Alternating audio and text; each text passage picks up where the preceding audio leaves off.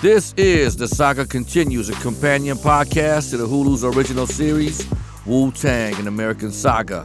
Hey, it's King Tech, your host. In this episode, I'm talking to King Crooked, my homie, about his unique perspective on the eras of rap and rhyme styles, what he went through, what he saw, what he knows. Hear about Crooked's contribution to the rap battle scene in episode 3, all in together now. You can catch up with the show anytime on Hulu. This is The Saga Continues, where we discuss everything that happened. Wu-Tang, American Saga, now streaming on Hulu. I'm your host, King Tech, and today my guest is the one and only, the legendary. I don't have the drum roll, bro. I'm just going to bang the table. Yeah. All right. King Crooked, what's up, man? What up, man? How are you, man? I'm great. I'm blessed, man. So you know, you're a part of this whole series that's going down. A lot of people don't know. They don't know that. A lot of people don't know that, so we're going to talk about it a little bit. What happened is I got a call from my brother RZA and said, Tech, I need some help on some of the episodes here, man. There's a lot of scenes that are taking place back in the early 90s, and he said, do you know anybody that has, you know, the versatility to be able to change from today's rhyme style to 2000 to the 90s to the 80s or whatever you need? In my opinion, you need someone that knows the history of hip-hop in order to do that. Like, you have to actually enjoy listening to a Big Daddy Kane Raw and saying, man, this dude was ahead of his time. He was incredible. And then Coogee rap and saying, damn, he was maybe a little bit more incredible. Then Rakim, a little bit more incredible, you know. It's a debate, man. It's a debate, yeah. So what I love about Crooked I, a.k.a. King Crooked, is someone who's been through the times, and it became, to me, it felt like you're kind of a student of hip-hop in a sense, right? Because we saw your progress during the Wake Up Show years. When Sway and I did the radio show together, every time you came up, you were a little bit better and a little bit better and a little bit better. Thanks, man. So anyway, going back to what RZA wanted, I said, man, I think the perfect guy to help write a few rhymes for some of the actors or some of the scenes is King Crooked, man, because I can't think of anyone better that would know what to do when it came to, say, hey, Crook, we need something 1990s. And you're like, okay, 1990s when, what's his name, Nas just came out, so the style was like this, and it went like this. So on episode 103, there's a, it's funny, but there's a rap competition. Right. And I know I gave you the craziest call one night, and I said, hey, man, I need you to write a party rap over Chubb Rock's Treat 'Em Right. Yeah. And he was like, what like, what does this got to do with Wu-Tang? I'm like, I don't know, man. It's one of the scenes. So, first of all, now that you've seen it, what do you think? How do you think it turned out? I think it's amazing, man. You know, RZA's a genius. You know what I'm saying? And it's really dope to see how his mind was working before Wu-Tang came about, you know what I mean, all the way. And to see, you know, what inspired him, what motivated him, the things he was going through. I just think it's really dope. I think the fans, the diehard Wu-Tang fans, and just, you know, everybody, because Wu-Tang is global. I just think that they're going to really enjoy this piece because they did such a great job. It's interesting, man. Like, one episode goes off and you're like, yo, I got to listen and see what's going on the next episode. Like, you know what I mean? So it really draws you in. You know what I mean? So I think that they got something. They have something, you know, right. And I think people are going to enjoy it, bro. And seeing the guys up there on stage, you know what I'm saying, doing the performance of the lyrics that I wrote was crazy, you know what I mean? I know you didn't say it in Jamaican. Like, you didn't say it in... do you remember the rhymes? Because those schools are like, they was like on some, there was Rasta, a dance hall kind of rap. Well, this what happened. So when you first wrote it, it was, how does it go, man? Do you remember the rap? I just remember pump your fists like this because when you was like, yo, I need you to do it on the Chubb Rock thing, I was like, okay, 90s Chubb Rock. I started thinking about different, you know what I mean, references that we used back in the 90s, and you know that people all talk, you know, hey man, knock you out like Mike Tyson's, you know what I mean, all the 90s stuff, and then just the energy of the 90s, you know, people trading off rhymes, coming in, bouncing off of each other, keeping the party hype, crowd participation stuff, you know, call and response, you know what I mean? So just all the 90s bag of tricks. I just went into the 90s bag of tricks, and I was assuming that I was doing this for, like, you know, people who are just rapping regularly, not regularly, I would just say, you know, just some U.S. type flow, you know what I mean? I didn't know that it was going to be, you know, some Jamaican cats up there. But they switched it kind of nice. And they switched it, and they pulled it off, you know what I mean? And it makes sense with the scene, because if it's going to be rigged by a Don Dada, you know what I'm saying? And that's the way you got to do it. That's the way you got to do it. And they killed it as a crew, man. They did. I mean, they killed it, man. Did. I mean, but let me ask you this, Crook. What part of this series kind of reflects on your own past? You know, man, a lot of struggles. It. Yeah, I was about to say a lot of it, man. We come from the same stuff. I mean, when you're in the inner city, man, and you're living, you know, in poverty, on welfare, you know, or, you know, Section 8 housing, and, you know, government assistance and all the poor stuff, you know what I mean? You're going to have crime. You're going to have drugs. You're going to have gangs. You're going to have shootings. You're going to have, you know, fights. This is what, you know, those types of ingredients, they bake that kind of cake. You feel me? Right. So it's like, yo, you know, we did it all, bro. We hustled so we can get studio time, because we were poor, we broke, we didn't have no money. So we did, you know, things in the streets to you know, pay for studio time. We you know, everything, dog. Like, really just having an older brother. I had an older brother that was, you know, in the game, you know what I mean, when I was young, you know what I'm saying, and watching him, you know, drop out of school, sell dope, you know what I mean, and do all that kind of stuff, you know, Pat trickled down to me and my little brothers, you know what I'm saying? So, I mean, a lot of it is like very interesting to see it from a Staten Island point of view, you know what I'm saying? Because I'm coming from a West Coast point of view, you know what I mean? But it's just the similarities, man. It's having a dream and living in a place where you got to try to figure your way out the maze. And if you can get out of the maze, you'll be successful, you know? And there's a lot of obstacles there for you. There's police, there's enemies, there's people around the corner that want to kill you just because you're wearing a certain color.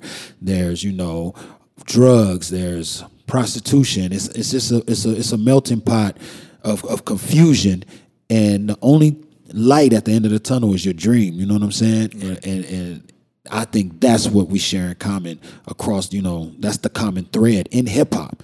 Period. Yeah. You know, hip hop changed the economy in the ghetto, and it changed the way it looks. It painted a different picture for the ghetto, man. And it's always dope to see people, you know, overcome their struggles. It's inspirational.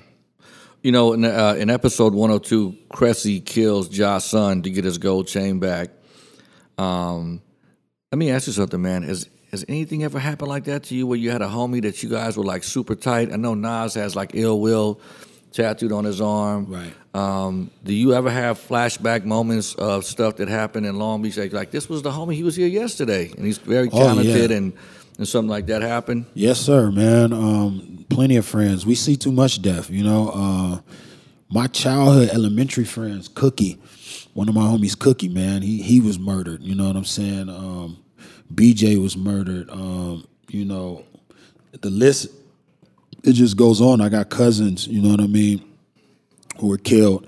It just goes on. And then even when I thought that I was getting out of that environment and getting into the record business. I went to Death Row, and I mean, dude, it was like 4 or 5 people that we were in the studio with every day, having fun, drinking, making records with, you know, being killed. You know what I'm saying? Yeah. So, you know, we seen a lot of it. You know what I mean? We seen a lot of it, and you know, I could definitely. So you were around during the Suge Knight days, right? Yeah.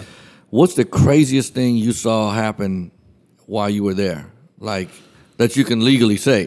I know, right? That's the reason why I don't think we're gonna have a docu-series no time soon. They're gonna find some bodies. They're like, wait a minute, like, what happened to that dude? Dig up that swimming pool, bro. Something's under there.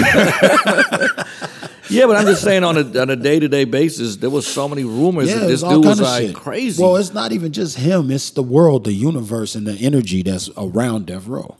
You know what I'm saying? It's not. But was it created by Suge, man? I mean, let's just say Babyface ran Death Row. Would it be the same? Would it be the? Yeah, I was gonna say. Would it be the same universe? I don't think it would be. I think one thing about Suge was he liked to stay close to the action because he felt like that was what made the label.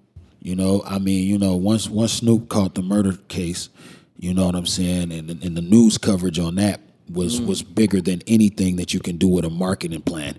You know what I'm saying? Yeah. And I think that he was like, well, hey, I see what's going. This is, you keep controversy surrounding these releases, right? And we'll be able to, keep selling millions and millions of records. But that's just my perspective of what I saw over there. You know what I mean? But it was always brawls, fights, gunplay, right? Everything you could think about. But you don't have one crazy moment like not that I'm gonna talk about, but yeah, it's just the whole thing was a crazy moment, Tech. The whole thing was every day was something crazy. Well, I mean, just put it this way: when I first started over there, I pulled up, went to the office. And, I had a bulletproof vest on because we were going somewhere. And, they were looking at me and laughing like, yo, man, you wearing a bulletproof vest? I had a P-89 Ruger. That was my favorite gun, and a 38. And I had my bulletproof vest on. They were laughing at me. Everybody was, the goons. Right. And they're like, yo, when it's your time, it's your time. Okay. Trap phone jumping. Hold on, y'all. Oh, yeah. No. I guess they don't talk about that. Oh, damn. See what I'm saying? The man is locked up and calling like, yo, Crook, what you doing? No, go ahead. So what happened? What do you have it wasn't nothing crazy, but it was just the fact that they would be like, yo, when it's your time, it's your time. So it don't even matter if you got a vest or not, right? And then the people who told me that are gone now, and I'm here. So they wasn't right about that. That wasn't the best advice. But other than that, bro, it was a crazy time over there. But I grew up in a lot of madness. Like when I was like 14, 15, my brother got shot right next to me. You know what I'm saying? So I grew up in a lot of traumatization that that we kind of like just bottle up because in the hood you're taught to man up.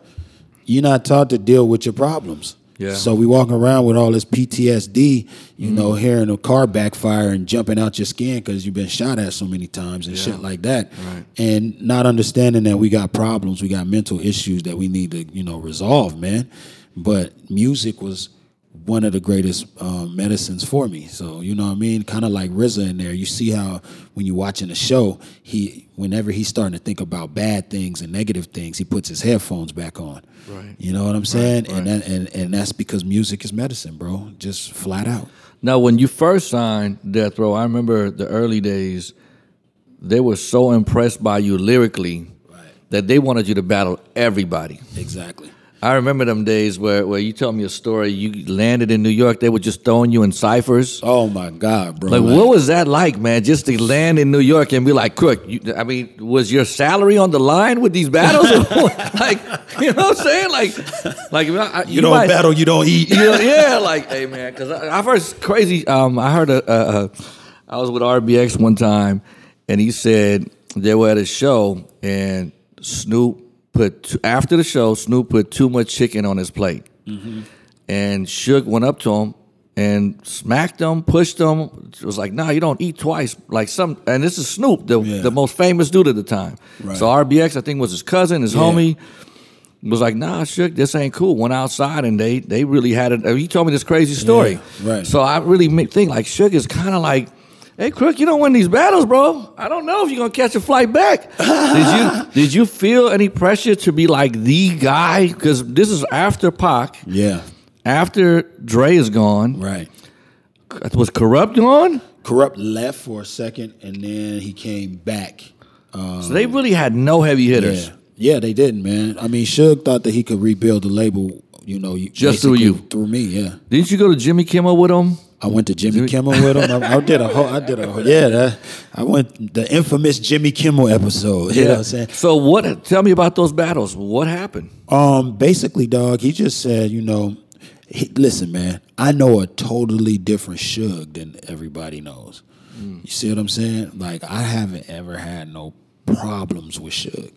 You know what I mean? Like, so when he asked you to battle anybody on the street, what was your reaction? But this is what he was doing, though.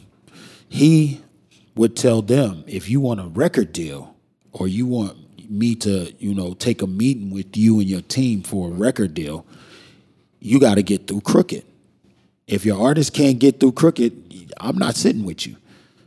So what would happen was all these guys would come, and after I, do what I do, they would be mad at me like, yo, you're stopping my progress. You're in my way. You messing up my dream. You know what I'm saying? Because they would come at me with everything that they had. You know what I mean? And then I was, man, in prime condition back then lyrically. I still am, but back then it was just like,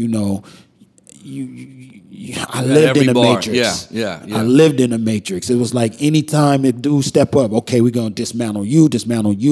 And, they would get really mad. And one guy, he was really threatening. He was like, yo, I'll kill this motherfucker. Well, he went crazy, you know what I'm saying? Because he got beat and he felt like I took his opportunity away, you know what I mean? And it's just, that's how it was, bro. See, Crook, the way we would have did it, I would have said, Crook, man, today I want your weakest rhyme. I'm about to jump in, right? So I can get a deal, and then you can help ghostwrite my album, right? And then Suge would have been like, damn, Crook, how did this dude beat you, man? How did this dude get in? Be like, hey, man, we had a plan, man. Yeah, nah, man. We were in New York, dog. We was parting the Red Sea, bro. Like, you ever walk through a crowded nightclub? That's how it was at the radio station, because they knew Suge was in town. And Suge told everybody live on the air, yeah, you can't see my people. I got the best rappers and things of that nature. So when we got downstairs and went outside Hot 97, it was a crowd out there, dog. And I just had to go through the whole crowd. That was like, I've never rapped so much in my life. Like one person after the next person after the next person. And it was kind of like... That's real? Yeah, it was kind of like that scene in The Matrix where Neo is just kicking everybody's ass, dog. It was just like that. Like, I felt like I had a black belt when I got finished. I jumped inside the fucking the car service and just kind of laid out against the window like, damn, that shit was crazy. And it was just dudes coming up to me, yo, my name is such and such.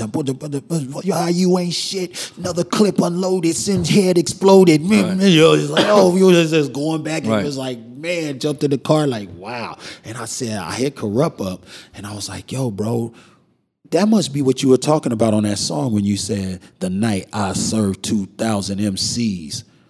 And I was like, where'd that line come from? And he's like, oh, yeah, Suge did me just like that before, too. He was like, it was a whole bunch of dudes trying to battle me, and I had to battle all of them. He said, that's where that line comes from, the night I served 2,000 MCs. That sounds crazy, dude. Hey, man, we paid our dues, bro. It's cool. Yeah. It's cool. I wish some of these new rappers would have to go through that. We wouldn't have to listen to all this crap right now, you know what I'm saying? I'll tell you a funny story, man. My boy was like, works at the biggest company in the world. We'll just leave it at that. It's Exxon, and then that's that, Yeah. And the dude said, we were going to give a brand new rapper like a documentary or a movie deal. So we sat down with him. We was like, oh, man, you sold millions of records. So tell me about the guy that backed you, the neighborhood, how you grew up. Then who was the producer you met? The guy was like, what are you guys talking about? Like your story, man. How we gonna, my mom got me a laptop, and I was just good at like downloading beats, and then I made these hit records. Wow. So there's no documentary there, man. There's no documentary. It'll be a 2-minute. You see, so this is how it's gonna look, man. We're gonna put, follow her into the store, Best Buy. She buys a laptop. Comes in, the kid opens it up, instant hits. That's a 30-second commercial for Best Buy. That's a Best Buy ad, man. That ain't a documentary. No, you know why, man? Because you being from that era, I was at the Source Awards when all that shit went down. Right. And I remember, man, we did a Pac interview, and he was anti everybody East Coast, technically in a sense, except Wu-Tang. Why do you think he gave Wu-Tang a pass? And it's documented, by the way. It's the audios. Have you guys heard that audio before? Oh, I got to get you that audio. It's he probably really respected them dudes. You know what I'm saying? Like, they rode deep and they showed loyalty. You know what I mean? And the things that they talk about in their music, you can feel. You know what I mean? It took me a minute to get all the way on Wu-Tang like I wanted to. I was always a RZA fan because I'm a fan of technical rapping. That's the first thing I listen for. So if somebody is very technical with the rhyming, then I automatically start listening to their music. And so I was a fan, but it took me a little bit, you know, to get onto Wu-Tang. And when you say a little bit, like give me the time. Like what? You know, I'm usually on something before the crowd. You know what I'm saying? You know but why I got on to Wu-Tang with the crowd, kind of. Exactly. So somebody brought it to you over and over. Yeah, yeah. You know what I'm saying? That's exactly what happened to me, because at that time in 91, 92, 93, the sound was Dr. Dre, right, Above the Rim, Tupac, Nas is coming. And my cousin brought me the tape. He was like, man, have you listened to this shit? We just got it in the mail. You know, we was DJs on the radio. So, and it was dirty. It was dirty. And I was like, man, what did he do? Is this a demo? What is this? Right. And then my cousin, Prince Ice, man, shout out to him, kept banging it every day. So one day I said, man, let me tune out the dirtiness of this thing, because we thought Dre's quality was just the best. Yeah, the crystal clear. Right. Yeah. And then we started to listen to it, and then when it hit me was when I started to go through my record collection and hear the samples, that the records that I had never sampled the same pieces that this guy was sampling. Right. And that's when it hit me. I'm like, well, he took this thing that, oh man, I have this record. I have this. So that's found a jewel on here. Yeah. So I was like, you know what? As a producer, as an MC, you know when you've been beaten to the punch, right? Right. As a producer, you know when you've been beaten, because you're like, man, I had the same record. Yeah. But I didn't sample what he's sampling. Exactly. And then I had the privilege on working on Seven Chamber, which is one of his earliest records. He gave me the Pro 2 files, like, Tech, can you fix this for, you know, this episode, whatever. And then I got to go through the session, man, and I was like, bro, snares in and out of time, things coming, going out. You're like, I don't know if this was just like he was just too ahead of his time. You know what I'm saying? So that's why I took people to kind of go, hey, dude, this dude is like way out there, man. Yeah. And then to be fortunate enough to be around some of the most talented MCs without them being MCs. Because when you watch the episodes, you realize they were MCs. Right. He was just like, hey, bro, you rap pretty good. Yeah. You should get on this record. Yeah, exactly. So organic, though. That's organic. You know what I'm saying? Right. I mean, I felt like that was similar to what was going on in Straight Outta Compton, the movie. You know what I'm saying? Explain that. What do you mean? When Eazy-E, when he was like, yo, Easy, you got the voice, you go in there. And he's like, I ain't going in there. And you know what I'm saying? He's like, nah, you take your ass in there. You don't listen, you live in that life, go in there and rap about it. You know what I mean? It's like it just, you know, when you know how it is, music, it attracts certain people. You know, some people love it and they don't want to make it. You know, they have no mindset to make music or be in the business, but they love music. Right. So you attract these audiences and crowds of people in these labs and studios and just in your life and in your universe. And you know, some of them like kick a freestyle around you before. You're like, hey man, wait a minute, you sound pretty good, bro. Like, you know what I'm saying? And then boom. Now they go in the booth and become somebody crazy, you know what I mean? So it was dope though. I like to see that. I always wondered how they came together. So what was your first Wu-Tang artist or record that really caught your attention? What was it? Can you go back to a record or a place you were at that it? I'll tell you, man. I was at the Fever in the South Bronx, man. When it was still kind of this like hip hop nightclub, and they threw on METHOD, man, dude, the place went nuts. And we was out of Cali, you know, just visiting, so we were like, the record was still new to us. Right. And then we just caught the vibe, and then that's when the whole thing kind of hit, like the dirtiness of it, the flow that this dude had. So what was it for you? It was the same record. My homeboy Underdog in Long Beach and my homeboy Sabotage. Them two dudes right there, they rhyme themselves. They're from the north side. I'm from the east side. They used to come down to the east side.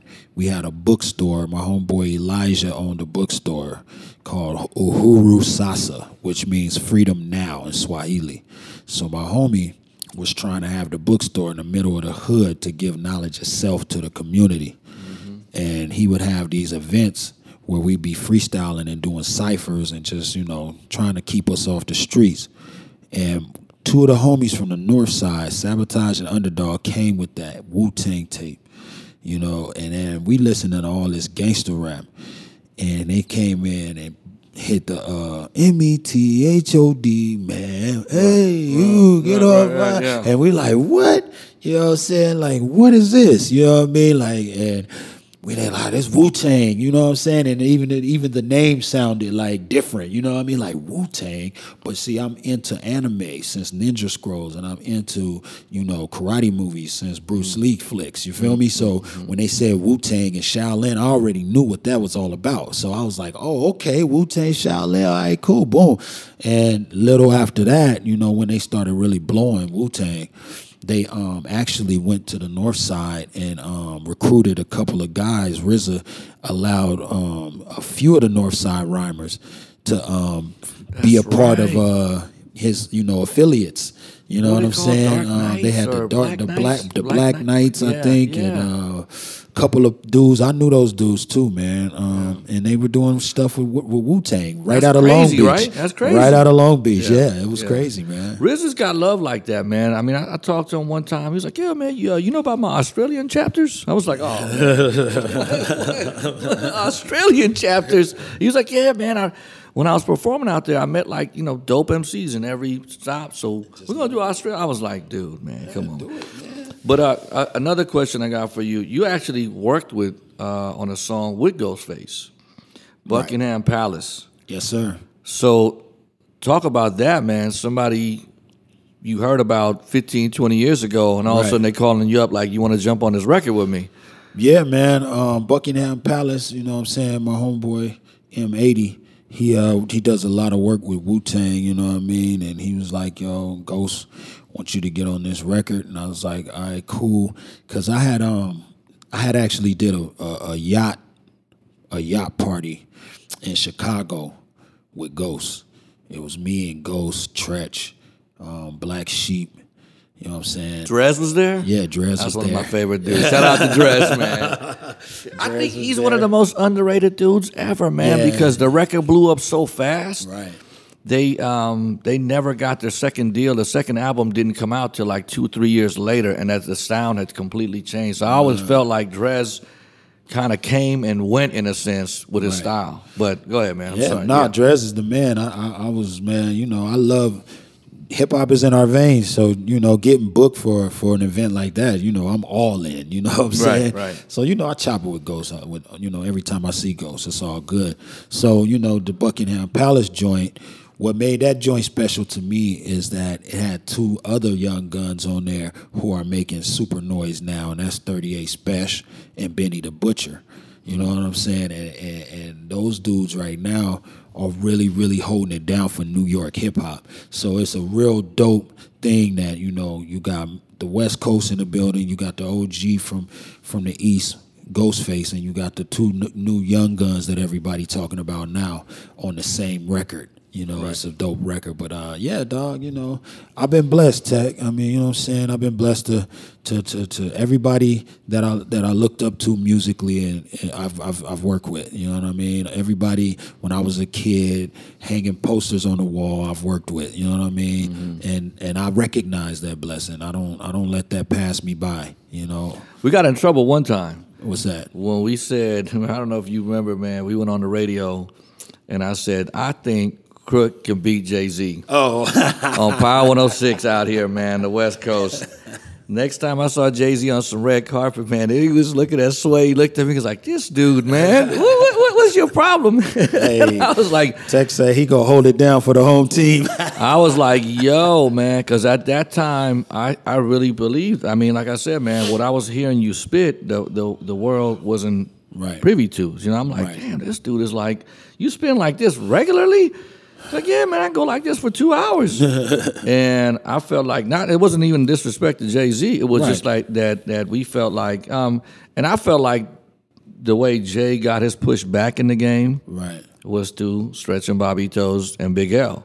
So I'm like, radio dudes helped him come back. Why can't I help my dude? I'm on radio. You know what I mean? I do what I do the same thing. So and I appreciate that. It wasn't like some hate on Jay-Z. It was just like I just felt like I had to say something to get the world's attention to how dope you was. At that time. You guys always you always held me down. Sway always held me down, dog.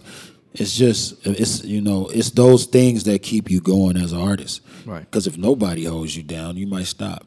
You know what I'm saying? So, the way that you guys always held me down is one of the things that keeps me going, for sure.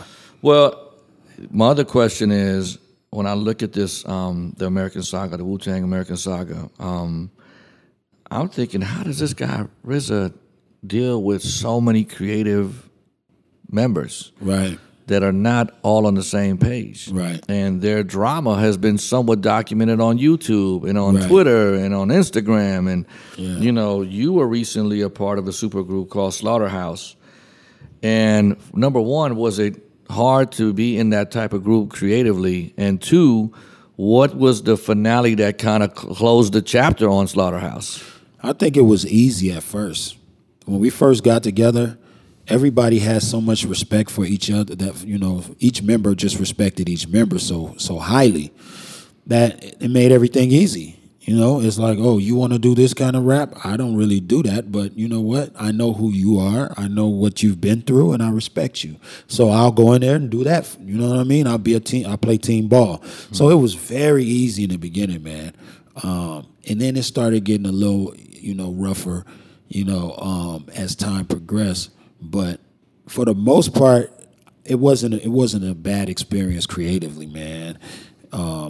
There were very minimal disagreements, but Royce probably did the most work when it came to the group. You know what I'm saying? As far as song direction, structures of songs, format and all that. I did the second amount. I mean, on the first one, we were kind of even. The first album, me and Royce kind of put our heads together and we kind of just made the direction what it was. And then the second one, it was more so Royce M. You know what I mean? Because that second one came out on Shady. Right. So, but I mean, it was a good experience, man. And we just passed up the 7-year anniversary of Welcome to Our House, the album that came out on Shady, and the 10-year anniversary of the self-titled Slaughterhouse came out. Right. August 11th. So, it's amazing to me because the people still want Slaughterhouse music. Right now, to this day, we haven't dropped an album in 7 years. And people want music. If I post on something and they, hey, man, when you going to give us some music? And we have an entire album completed, produced by Just Blaze. So what we did is we went and got a slaughterhouse of producers and said, hey, we need to get a group of producers that never worked with each other like that before and make them a slaughterhouse of producers. So we went and got Just Blaze, Ill Mind, Justice League, Cardiac, and all these people. And one dude to make the drums, one dude to play some keys, one dude to get on the guitar, you know what I'm saying? And they just made a crazy sounding album, and then once the album was near completion, Just Blaze was executive over it, and he was mixing it and doing all that good stuff. Once it was very near completion, the group got on different pages. And once everybody got on a different page, somebody didn't want to go out and promote the album at this time. Somebody didn't want to go and shoot videos. Somebody didn't, you know what I mean? So it became a big mess. So the album just was froze for a while. And then, while it was in limbo, I was working tirelessly trying to get everything back on track because, see, to me, I understand that Slaughterhouse was needed for hip-hop, And I wanted to, make sure the fans got this album because it was a good album. The album before it, a lot of complaints from our core fans. They thought it was too shiny. They thought it wasn't gritty enough. They thought Eminem's influence was too, was too much. So we went in and did an entirely new album, in New York, in Harlem. We did the whole album. I moved to New York for like a month. We did the whole slaughterhouse of producers thing I just explained, and we made a dope album. Right. And now the album won't see the day of light because, we have. It's never coming out? Unless Shady decides to put it out without having support from the group members, I don't think it's ever going to come out. You know what I'm saying? That is sad, man. Yeah, it's a great album, man. And, Well, Joe Budden's been on record saying he felt like M let y'all down in some ways. Is there any truth to he felt like y'all didn't get the same marketing, same promotions? Like M could have just picked up the phone and made a call and said, hey, do this, do that, do this. Is there any truth to any of that? I think that M, he was the fifth member, just to keep it real. Mm-hmm. He was in the studio for 10, 12 hours at a time working on that album. And that's where he's most effective at. You know what I'm saying? Because he's a mad scientist. He got it from Dre. Like, he goes in and he really, I don't care if it's going to take him 8 hours on one hook. He's going to get that hook perfect. You know what I'm saying? Right. And he was in there putting in just as many man hours as we did. And we went out, he did the cover Double XL with us. He did radio with us. You know what I mean? He was in 2 or 3 videos. I mean, what else do you want from the man? I mean, I understand that sometimes certain artists, you got to put your arm around that artist and just really, really just every single day just try to sell that artist. You know what I'm saying?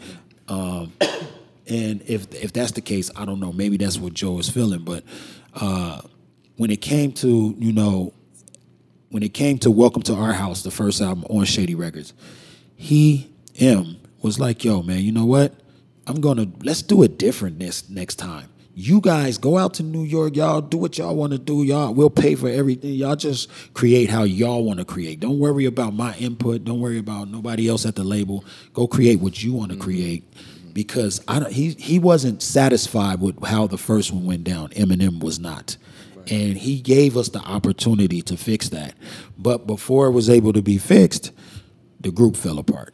So, you know what I'm saying? And you just never know, bro. I mean, like, I never thought that we would ever come back together and make some music. But to be honest with you, it seems like at some point it needs to happen. Yeah. I think at some point it needs to happen, just for the culture. Yeah. You know what I'm saying? Just for the culture, because there's no closure. There's no closure, bro. The fans have no closure, man. Like that group and that brand is very powerful, and the fans they have no closure, dog. And it's like, just give them one more. Just give them the album. Who do you think is holding this up the most? Is it the label? Is it the members? Is it M? I mean, if you had to put it on one thing, is it? Well, I mean, after Joe came out and heavily criticized M's album, you know what I'm saying? Revival. And I talked to Joe about this. You know, what was his main beef about it? He just thought it was whack, or he thought it was whack, and he didn't think M was being genuine when M was, being political and rapping about, equality and police brutality on blacks. He said he didn't think M was being genuine or whatever. Okay. So my whole thing was, he questioned that. That's what I say. And, he didn't like the rollout, so he said some things about Paul. And, Paul Rosenberg, for those who don't know, Paul Rosenberg is Eminem's partner. He co-owned Shady Records with Eminem. Right. So he went and, he kind of trashed Paul. He was harsh with his language with the M records. He was like, it's trash, throw the whole song away. It was just it was brutal. You know what I'm saying? And, he was speaking from a big platform that he helped build called Everyday Struggle. And, you think that was the right move, man? I mean, if to me it's like, yo, I would just say, hey, man, this album ain't for me, or this song ain't for me. I don't like this song. It's not for me. But whatever. But when it's trash, throw the whole thing away, and questioning if somebody genuinely wants to see black people stop being brutalized by the police, right, and things of that nature, I just think he went too far. Right. You know what I'm saying? I think he went too far. And meanwhile, while he's doing that, I'm in the office, in New York and flying back and forth to Detroit trying to put a Band-Aid on the Slaughterhouse brand and get everything back on the right track. So once he did that, he kind of just threw a grenade at the whole situation and blew up. You know what I'm saying? So once that situation blew up, you know, it was what it was. So now, you know, everybody's in a different space now. You know what I'm saying? Right. Everybody's in a different space. He's doing his media thing, you know.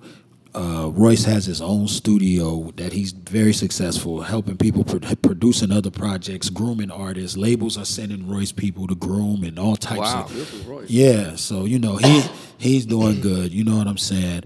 I got Crook's Corner going right now. You know what I mean? We got like 11th episode. Supposed to interview Jeezy today, as a matter of fact.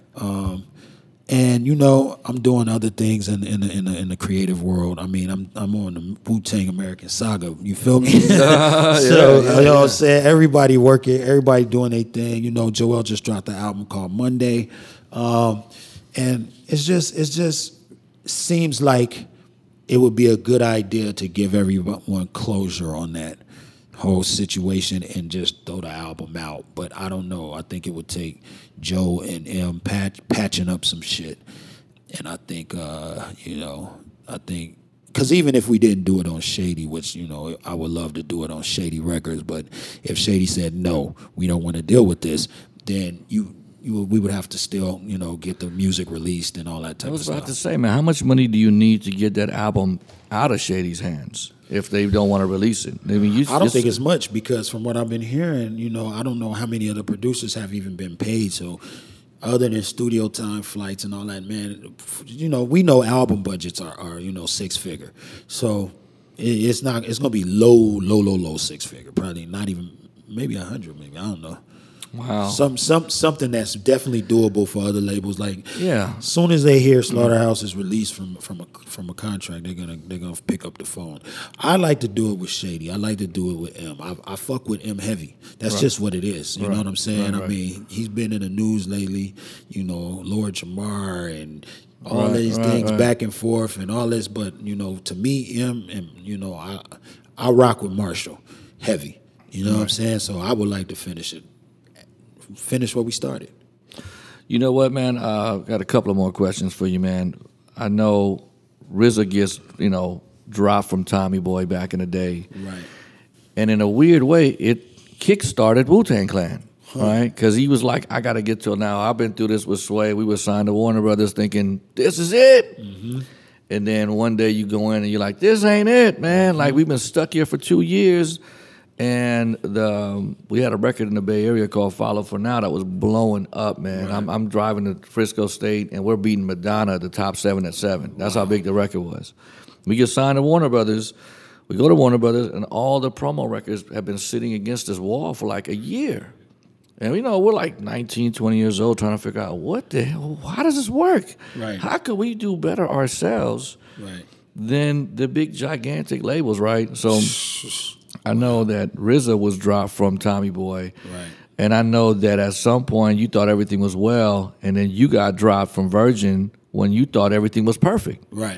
What did that do to your mindset at that? It's like, you know, similar stories, I guess, but what did you do? It's an emotional roller coaster for an artist, man. You know, you just think one minute you feeling like, yo, we about to win the championship, and the next minute you back home watching somebody else win it. What was your I guess, if you can go look back at it, what was the mistake you made with Virgin? I mean, what are people around Virgin or your own crew or? You know what? They actually got rid of the guy who signed me. Oh. You know, and they got rid of losing your coach and you're the quarterback. They lost. They actually got rid of the guy who signed me. And everybody who he signed, they were like, yo, you guys are free to go. You know what I'm saying? So it was one of those situations, because I had the album done. I was going to do the first single. You know what I'm saying? I had the Dog Pound on my first single. I'm coming out of Long Beach. You know, it's perfect. You know what I mean? Everything was pretty good, man. The album was done.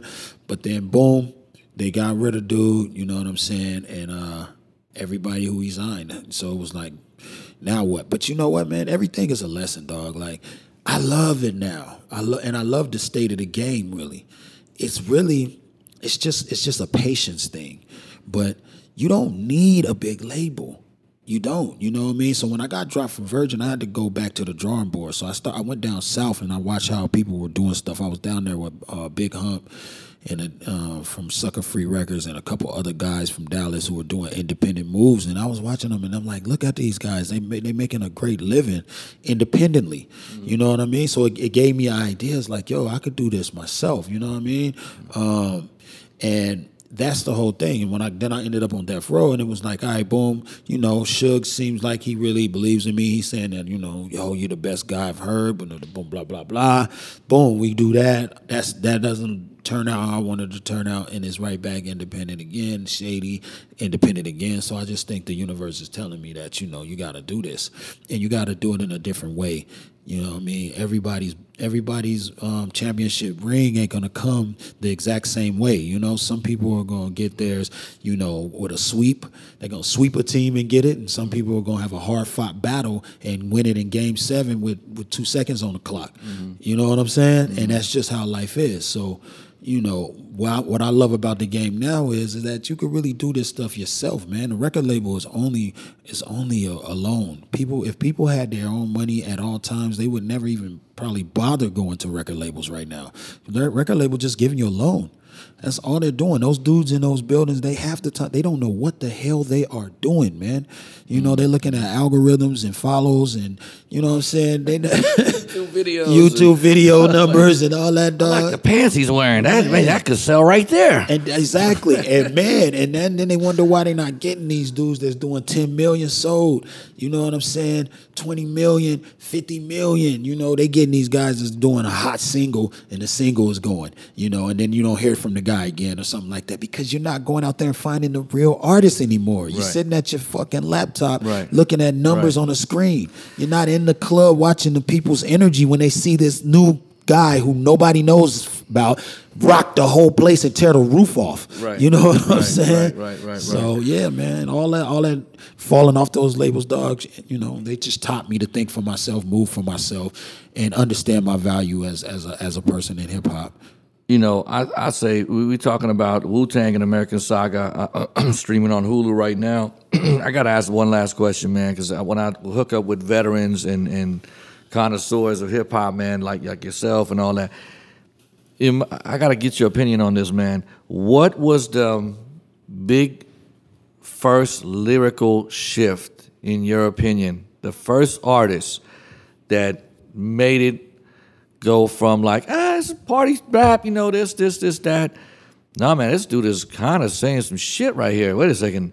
And then it went from, I mean, I know that the order of it, you know, when it was like in the Sugar Hill Gang, then Kaz, and then Grandmaster Flash Fierce, Melly Mel. I think one of the best books is Kool Moe Dee put out a book, The Top 50 MCs. There's a God on the Mic or something like that. Yeah. So most books are $10 on Amazon, $5 used. This book was like $99, and it was made 2004. The guy literally went through every MC with every category. It was incredible. Mm. So who do you think, in your opinion, was the major shift of going, this is kind of an art form that's going to be here for a few? Because I remember in the 80s, everybody kept telling you it's going away. Yeah, it was a trend. It was a trend. Right. It was a trend, yeah. So who do you think made it where you were like, this ain't a trend, man? Was it Run DMC? It was Run DMC. Was it? You think so? I think it was Run DMC, man. I think Run DMC is what said, oh, you know what? First video on MTV. First, you know, too many firsts. First shoe endorsement deal. Right. First, you know, with the Walk This Way. You know what I mean? It was just so many firsts that I just like, you know what? Once Run DMC came, it was like, yo, rap is here to stay, man. Rap ain't going nowhere. You know what I'm saying? Right. But, you know, it was still some naysayers after Run DMC. There was still a lot of people. Do you remember the late 80s where they said it was banned from radio and banned, and it actually helped NWA in a sense because when people started loving hip hop, they're like, well, we can't hear it on radio, we can't hear it in clubs, so this is tape floating around. These dudes are dissing the cops, right. Or this and it's like, wait, what tape is that? Yeah. So you think it actually helped NWA in a sense when it got banned? For sure. When it got banned, man, they were steamrolling CDs. Churches were putting bands on it. Right. Tipper Gore came with the sticker, you know, PMRC. came with the parental advisory sticker, and they Right. thought that would slow the sales down. That made it more. People wanted them even more because now they got a sticker that says you can't have it, so the kids wanted it more. Right. Every move they made against hip hop, it ended up helping hip hop. It just, Right. backflash. Well, they got it, so it was like backfired. I mean, so yeah, dog. It's just. They couldn't get rid of it, and it's the reason why, man, because hip-hop is more than music. It's a culture. And not only is it just a culture, it affects how you think, how you talk, how you walk, how you dress, Right. How you treat other people. It came through the ghetto and the poor neighborhoods, and it changed the economy. Some people rapped and made money. Some people became managers and made money. Some people opened venues and made money. Some promoted. Some people were DJs. Some people were graph artists. Everybody was starting to make some money off of this culture called hip hop, and it was a do-it-yourself, creating something from nothing. You know what I'm saying? Right. And then when you listen to the music, it's like, wait a minute, man. They're conveying about 1,000 ideas in 3 minutes. When you listen to the lyrics of an R&B song, you're gonna hear the song, and they're gonna do 8 bars, and then they're gonna do a hook, and then they might repeat the same 8 bars that they did in the first time. But the hip hop, you will actually be able to talk to somebody and make their mind travel to 20,000 different places in 4 minutes. Right. You know what I Right. mean? Right. So no other music can do that. And then you could take a piece from this music, that music, this music, that music, and blend it and make something. So it's just too incredible. They couldn't stop it, man. And it was just destined to be what it is, the number one genre right now. Wu-Tang definitely helped that. You know what I'm saying? They put in some work to help us to be able to say that right now. Just like the work you put in, breaking artists that, you know what I'm saying, Eminem, like the other day on my Instagram when I played the Eminem clip, you know what I'm saying? He said it right there with his own mouth. Dr. Dre heard me on your show, King Tech. Right. You know what I'm saying? Exactly. So, this is just the story of hip-hop, and it's never going to stop. It's eternal. Yeah. That's what's up, man. King Crooked, one of my top 10 of all time, in my opinion, brother. Thank you, sir. I don't know who else is on your list, man, but if you listen to this man's catalog, I cannot see, especially with the weeklies you've been putting out, man. Dude, the moment it comes out, I get this crazy text from Revolution. Oh my God, this dude did it again. He's like, bro, that's my favorite part of the week. He's like, he's on the net looking for your shit all the time, man. And we played on the Wake Up Show on Shade 45 on the Eminem station. Shout out to Sway. Right. And again, man, thank you for being a part of this, man. I really think that when RZA asked me to help with Wu-Tang American Saga, and I was like, man, the only guy I could really think of calling for the lyrical context of the battles and the songs that you jumped in and out of, man. Much appreciated, and thank you, man, for being a part of this, man. And thanks for having me, dog. And just one more thing, man. This Wu-Tang thing got me really inspired right now because I got a group with my little brothers, the Horseshoe Gang. We got a group called Family Business. And watching that Wu-Tang thing and watching those brothers come together as a collective and what they have done has really got me super inspired, man, to make sure that we can make something happen in this industry to where one day people are going to watch our series. That's You know what I'm saying? So that's what's up, man. I'm glad to be a part of it, bro. There it Thanks is, for having man. me. There it is. Thank you, Crook. Yes, sir. Thank you for being All right. All right, my man. So.